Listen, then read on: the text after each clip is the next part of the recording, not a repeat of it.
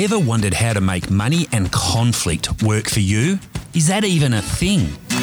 Today you're listening to Sarah Squared, a conversation brought to you by conflict resolution expert Sarah Blake and finance expert Sarah Wells. They'll be sharing personal stories, real-life professional cases and heaps of tips on how you can turn problems into opportunities. They do this with humour and more than likely a bottle of gin. So don't let the uncomfortable stop you from moving forward.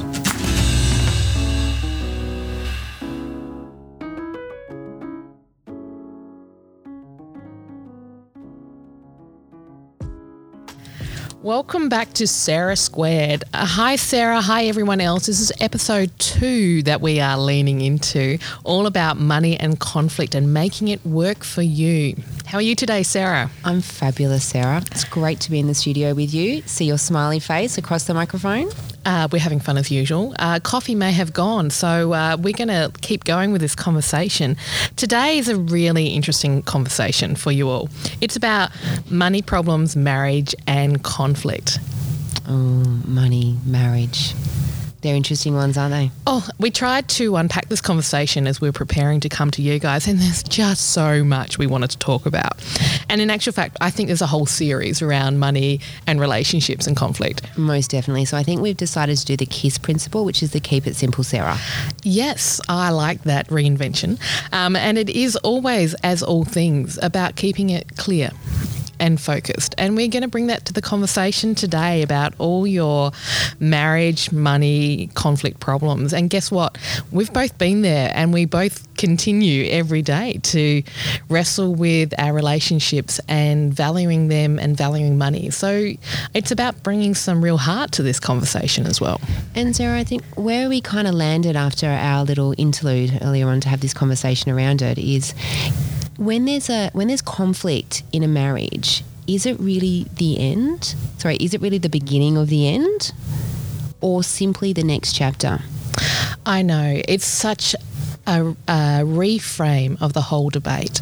And I think particularly with the pressures that many families' relationships are facing with COVID right now, we are seeing a high increase in the number of divorces and separations. People are having to live together in very intense lockdown environments, and it's bringing all your pressures to the surface. There's money strains, and unfortunately the fallout has been that many relationships have not or are not surviving this time.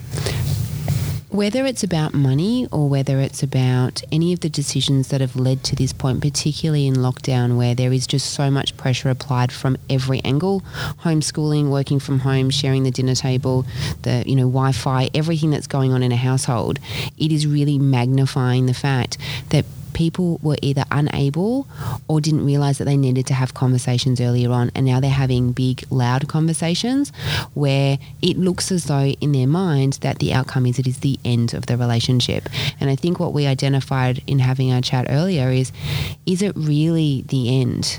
And for many people, we don't think it is, but it is the indicator that they need to start having this conversation. And it's not easy. I think both you and I would acknowledge that this transition from is this the beginning of the end or the beginning of the next chapter takes courage. It takes a lot of hard work, right? Because you've got to that point of desperation or hopelessness. This is all over. And the choice to, I guess, reframe and say, hey, what can we discover from this opportunity? It's a hard step to take. And I think for a lot of people, they go, well, there's too much water under the bridge. Yeah. I mean, even us coming here today to do these podcasts about talking about conflict and money, there was a lot that went into that. Yeah. Are we going to start to talk about things going to make people feel uncomfortable? Are we going to frame it right? Is it going to be perfect? And I think what we've ultimately come back to is as long as we're talking about it, we're able to bring it to the table and hopefully give people the courage to do the same thing. That's right. And what we look at in relationships is we're different. We are so different. And I think on one level we know this, but often when it comes to money issues, we kind of forget and we don't value those differences so well. And what we see is that plays out and becomes conflict. And conflict often is, at the root of it, is a sense of blame. It's all the other person's fault, right? They spent too much money, or they weren't sharing the load, or they were just doing stuff without asking me. And it creates this whole scenario where it's all the other person's fault. Whereas maybe what we need to look at is, what is our part in it? Where are we responsible? Because we didn't get into this situation overnight, and it can't just be one person's fault. We might have different roles in the relationship, but maybe my part is simply that I put all of the responsibility on making money decisions on my partner. So how do I kind of wind that back and start to have that conversation and look to steer this from being a conversation about the end of a relationship or how do we break up? And the one thing that we all know is, if you've got money problems at the beginning of a divorce, you're most probably going to have money problems at the end of the divorce, because the money's going to kind of follow you all the way through. How do we steer this around into a conversation about moving forward and writing that next chapter where we celebrate the differences in the relationship, and we maybe look to do better and be better? I think it starts with a choice. And I know, I've been there. It is about a choice of, hey, this might not be right, but right now let's do the best we can to hold this space and have this hard conversation and see what might emerge from it. And in making that choice, I think you also take a degree of responsibility. Okay, I can't fix everything, and maybe we can't fix this, but I can take responsibility for my part in this, and understanding perhaps how it's impacted you in a way that I perhaps didn't see or I didn't value. The thing I've always wondered about when it comes to money, conflict and relationships is, does the money become the symbol of the other issues that sit within the relationship? Because I often look at it and, looking at clients and kind of going, you're arguing about money, but what I'm really hearing is you're not hearing one another. Yeah.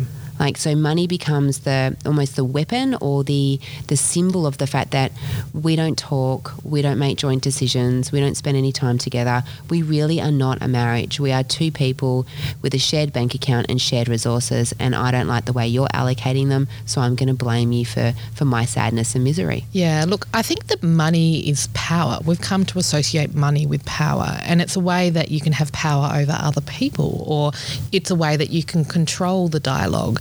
And the language money, in a way, you're spending too much, or we don't have enough money. It's kind of an easy way to frame a conflict or a fight.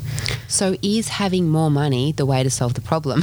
Oh, no, I think you and I would both say that that's not actually going to solve all your problems. In fact, you just need to jump onto social media and see the breakdown in high celebrities and the wealthy population. It doesn't make life any easier. So money is not the root of all of our problems? No, but I think it is a vehicle for the fight. Yeah, it definitely is the weapon of choice when it comes to talking about or trying to sometimes create that conversation. You spoke earlier on about having the courage to have the conversation, and I think that's the hardest part, because a lot of the storm did not happen overnight. Like if you're arguing on a Monday morning, it didn't happen on a Friday night. Like, it's been brewing for some time. So quite often there will be an event like a credit card over the limit, or not getting approved for a home loan, or not being able to, upgrade the house, or, holidays really aren't a big issue at the moment in COVID, but, it might be renovating the bathroom. Like you're all of a sudden reality, there is a malalignment between reality and expectation. Yeah. And then that will trigger a conversation, and people will argue about it, and they'll look to blame someone. That's right. And if you're a woman, you're probably more likely to have held on to a grudge. I know I have been in the habit of just holding on to that grudge from 6 months ago, from 12 months ago. And so we start to build layers upon this weapon, then the intensity increases. So given that one of the strategies that I would suggest to people when they're talking about money is to try not to have it at the dining room table or at home, and it might be on a walk or having a coffee date where you can start to have that conversation where you're probably going to be on your better behaviour than you are in your comfort zone being home. And a lot of people are in COVID at the moment and in lockdown. Is there the possibility that we can just have this conversation and do it in a kind way rather than picking that fight? Because I'm sure there are some people out there and maybe some women that are holding on to a grudge, and they're now at the position where they can make a choice. Yeah. They're either going to go down the route where it's going to be the beginning of the end, or they can go down the route and saying, hey, maybe we need to rewrite our money future and have this conversation. And this really goes to the heart of blame versus responsibility, right? It is so much easier to blame. And I think what you and I are both saying is that it's having the courage to take responsibility. Responsibility for your own actions, for your own mindset, for that choice of, shall we give this everything we can to try and work out what that next chapter looks like, rather than being the beginning of the end. So one of the things I've always found that's been really helpful for me when kind of building some courage is, when I talk to my partner and even business partners over the year, I've kind of started where it's something that I haven't done well at. Like I've kind of revealed or shared a part of myself rather than jumping in and going, hey, last Tuesday you didn't do this well. It's sort of like, well, I could have done this better. Look, I think a safe way to have a difficult conversation is to always start, hey, you may not be aware of this, but when you say this, it makes me feel like you don't respect me. Or when this happens, it makes me feel like I maybe didn't do what I needed to do, or I didn't understand. So when you soften the conversation by making it about the impact of you, it doesn't throw a spear into the shoulder of the other person. It allows some space for a different conversation rather than that blame game. And I think it's really important, and we've got to stay away from blame and shame. Like it really doesn't work when it comes to talking about money, comes to talking about relationship, or really about moving forward. Because ultimately when I start talking about blame, I've already got the idea in my head that I'm at the end. That's right. And so I want to make it someone else's fault so I can leave the situation with the minimal amount of discomfort possible. That's right. And I think what you and I are saying is this is the beginning of the next chapter. Who knows what that's going to look like or where that adventure will take you. But the art, I think, in balancing marriage, money and reducing the cost of conflict is to really lean into those differences of roles and values that you're both in, and have that conversation. Find a way that you can clarify those roles and take self-responsibility, take joint responsibility for creating a new future. Couldn't agree more. And my last point around that is, remember, if we're not able to kind of resolve our issues around money and relationships in this relationship, we're still going to take ourselves to the next one. And taking it in a way that's empowered. And I think owning your own, taking your own responsibility in that about money and relationships, I think will help place you in a stronger position to fly and find freedom. Sarah, couldn't agree more. Alrighty. Thanks, crew, for listening to episode 2 about money and conflict and marriage. Honestly, we could just keep talking about this topic, so I reckon we probably will, and look forward to tuning in next time. Thanks for taking the time to listen to this episode of Sarah Squared, where we hope you've discovered some useful tips on how to turn life's messy moments into opportunities for growth. If you'd like to support this podcast, please subscribe and share it with others. If you'd like to get in touch with either of the Sarahs, go to Instagram @Sarah Squared Podcast to stay up to date.